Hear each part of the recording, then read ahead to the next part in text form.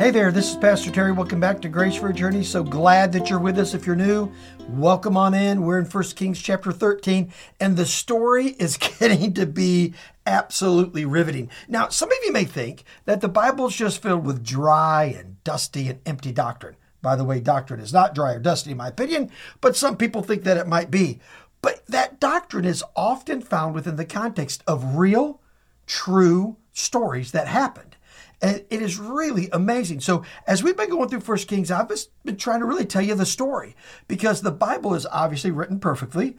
It's written by a holy God, and it is His word to us. And so the way it is written matters as much as what's written in it.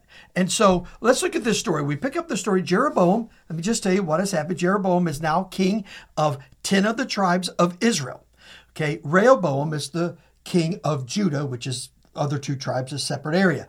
The kingdom was divided after Solomon because of Solomon's heart. He sinned, and he sinned in his heart, and God tore the kingdom from his followers, from his children. And so Jeroboam was just sort of picked.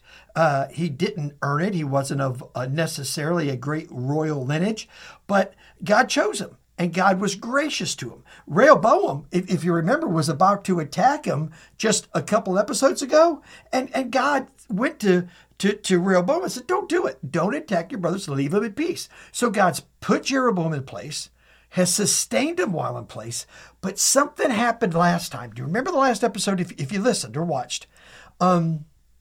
Jeroboam thought that if he allowed his people in his kingdom to go to Jerusalem, which was in a different kingdom now because the kingdom's divided into two kingdoms, that they would start loving that king more, that place more, and they would come back, kill him, and reunite everything. Now, here's what you got to get. God had protected Jeroboam in amazing ways. He had protected him. And so why he wouldn't protect him from that point on, we can't figure out what was in his head. So what he does is he goes out and he makes these golden calves. Have you heard that one before?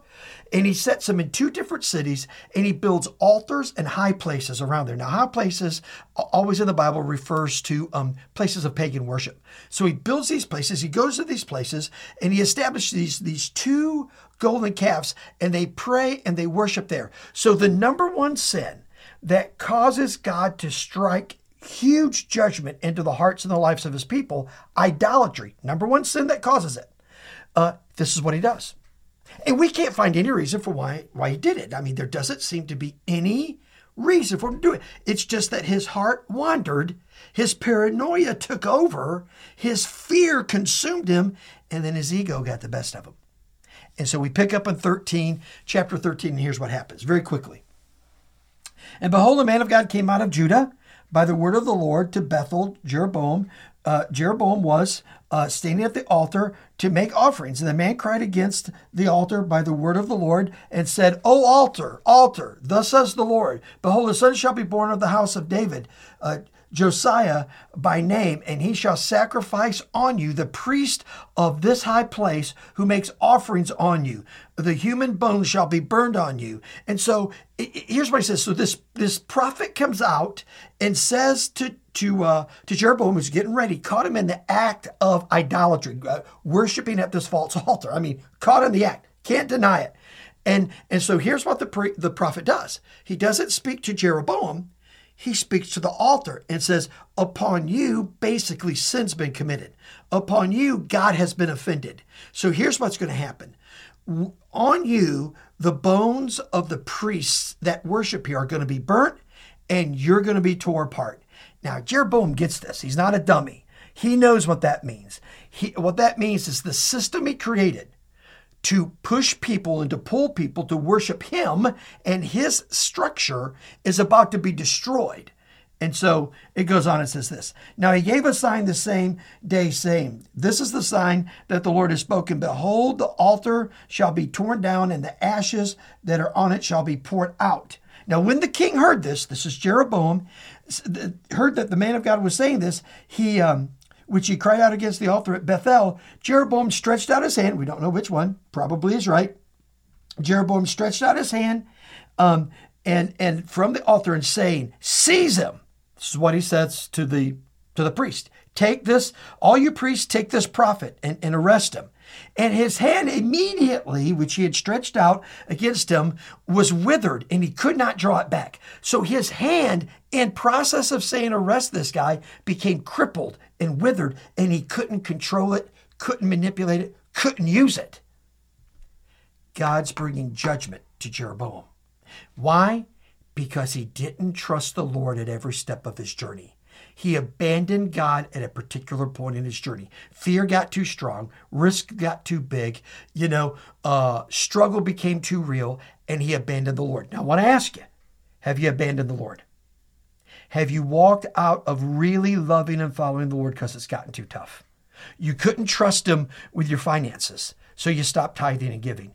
You couldn't trust him with your relationship, so you stopped praying and loving. You couldn't trust him with your kids, so you stopped investing and forgiving and connecting. Have you given up because you don't think God is enough right now? He's enough. Jeroboam had to learn it the hard way. We don't have to. We have the story. We don't have to learn it the hard way. We can learn it these ways. So he goes on and says this. So he said, seize him. His hand withered up, so he couldn't draw it back to himself. The altar also was torn down, and the ashes poured out, just like he said it would be, was poured out from the altar, and according to the sign which the man of God had given by the word of the Lord. And the king said to the man of God, entreat now the favor of the Lord your God. Now you notice he doesn't say the Lord our God. His heart has turned. He is no longer worshiping our God. It's your God. And it looks like my God's getting whipped. Isn't that a sad place to be? Those little words, our, mine, those things matter. When someone comes and they're part of our church here and they say, well, I want to talk about your church. I say, well, wait a minute. It's our church. It's the Lord's church. These words matter. So it says, entreat now the favor of your God, and pray for me that my hand might be restored to me. And the man of God entreated the Lord, and the king's hand was restored to him because just like it was before. And the king said to the man of God, now come now to my house and refresh yourself, and I will give you a reward. And the man of God said this, even if you give me half your house, I will not go with you, and I will not eat bread or drink water in this place. For so it was commanded to me by the word of the Lord, saying, you shall neither eat bread, nor drink water, nor return by the way in which you came. So you went another way and did not return by the way of Bethel. So here's the takeaway. Are you trusting God when the pressure's on? Or are you building a different priority system in your life? So that's what worship is. Worship is about a priority system. Who is most valuable to you? That's what worship means, worth. Who is worth more to you? Who's worth more than the Lord to you? See, that's the question we have to answer. If we get that right, we're gonna move through those dark and bumpy times. We're gonna move through those rough times. We're gonna move through those times where we're not sure how it's gonna end up. And you know what's gonna happen? We're gonna find unbelievable grace for our journey. We really will. Let me pray for you. Well, Father, we love you so much and thank you for today. And now, Lord, be with us as we live for you in Jesus' name. Amen and amen. Well, God's blessings on you. Man, love you so much. Thank you for being with us and hope to see you again next time. Thank you so much for listening to this edition of the Grace for Your Journey podcast. I pray that it has been a blessing and an encouragement to you. Pass it around if you think it would help somebody. And we look forward to you dropping by again for another episode of the Grace for Your Journey podcast.